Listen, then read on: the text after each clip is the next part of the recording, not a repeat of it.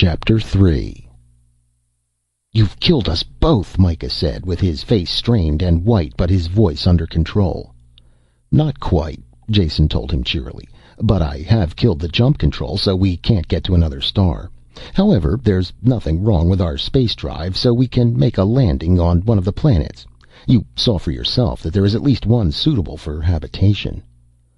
"Where I will fix the jump drive and continue the voyage to Cassylia. You will have gained nothing." "Perhaps," Jason answered in his most non-committal voice, since he did not have the slightest intention of continuing the trip, no matter what Micah Salmon thought. His captor had reached the same conclusion. "Put your hand back on the chair arm," he ordered, and locked the cuff into place again. He stumbled as the drive started and the ship changed direction. "What was that?" he asked. "Emergency control. The ship's computer knows that something drastic is wrong, so it has taken over. You can override it with the manuals, but don't bother yet. The ship can do a better job than either of us with its senses and stored data. It will find the planet we're looking for, plot a course, and get us there with the most economy of time and fuel. When we get into the atmosphere, you can take over and look for a spot to set down." "I don't believe a word you say now," Micah said grimly. "I'm going to take control and get a call out on the emergency band. Someone will hear it." As he started forward, the ship lurched again and all the lights went out. In the darkness, flames could be seen flickering inside the controls. There was a hiss of foam and they vanished. With a weak flicker, the emergency lighting circuit came on. "Shouldn't have thrown that Ramon Lull book," Jason said. "The ship can't stomach it any more than I could." "You are irreverent and profane," Micah said through his clenched teeth as he went to the controls. "You attempt to kill us both. You have no respect for your own life or mine. You're a man who deserves the worst punishment the law allows." "I'm a gambler," Jason laughed. "Not at all as bad as you say. I take chances, but I only take them when the odds are right. You were carrying me back to certain death. The worst my wrecking the controls can do is administer the same end. So I took a chance.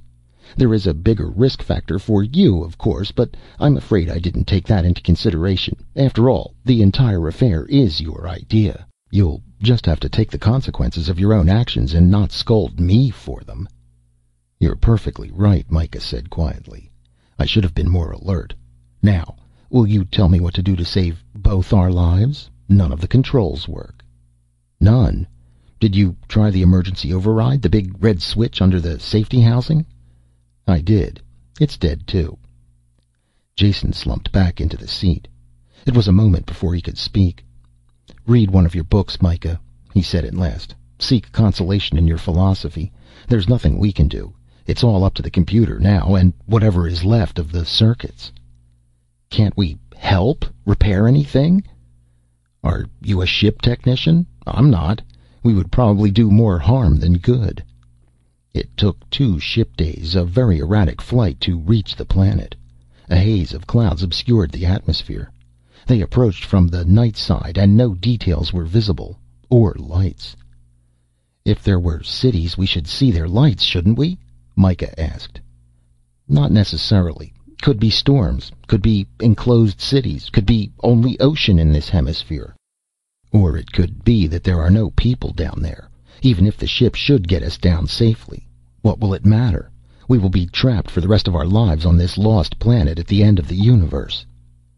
"Don't be so cheerful," Jason interrupted. "How about taking off these cuffs while we go down? It will probably be a rough landing, and I'd like to have some kind of a chance." Micah frowned at him. "Will you give me your word of honor that you won't try to escape during the landing?" "No. And if I gave it, would you believe it? If you let me go, you take your chances. Let neither of us think it will be any different." "I have my duty to do," Micah said. Jason remained locked in the chair. They were in the atmosphere. The gentle sighing against the hull quickly climbed the scale to a shrill scream. The drive cut out and they were in free fall. Air friction heated the outer hull white hot, and the interior temperature quickly rose in spite of the cooling unit. "What's happening?" Micah asked. "You seem to know more about this. Are we through? Going to crash?" "Maybe." Could be only one of two things. Either the whole works has folded up, in which case we are going to be scattered in very small pieces all over the landscape, or the computer is saving itself for one last effort. I hope it's that. They build computers smart these days, all sort of problem-solving circuits. The hull and engines are in good shape, but the controls spotty and unreliable. In a case like this, a good human pilot would let the ship drop as far and fast as it could before switching on the drive, then turn it on full, 13 Gs or more, whatever he figured the passengers could take on the couches. The hull would take a beating, but who cares? The control circuits would be used the shortest amount of time in the simplest manner. "Do you think that's what's happening?" Micah asked, getting into his acceleration chair. "That's what I hope is happening. Going to unlock the cuffs before you go to bed? It could be a bad landing, and we might want to go places in a hurry." Micah considered, then took out his gun. "I'll unlock you, but I intend to shoot if you try anything. Once we are down, you will be locked in again." "Thanks for small blessings," Jason said, rubbing his wrists. Deceleration jumped on them, kicked the air from their lungs in uncontrollable gasps, sank them deep into the yielding couches. Micah's gun was pressed into his chest, too heavy to lift. It made no difference. Jason could not stand nor move. He hovered on the border of consciousness, his vision flickering behind a black and red haze. Just as suddenly, the pressure was gone. They were still falling.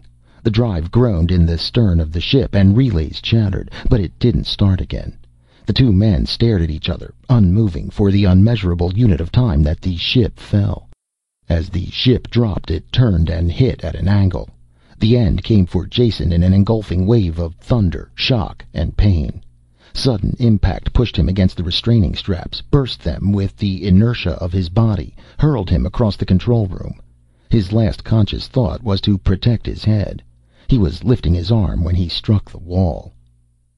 There is a cold that is so chilling it is a pain, not a temperature. Cold that slices into the flesh before it numbs and kills.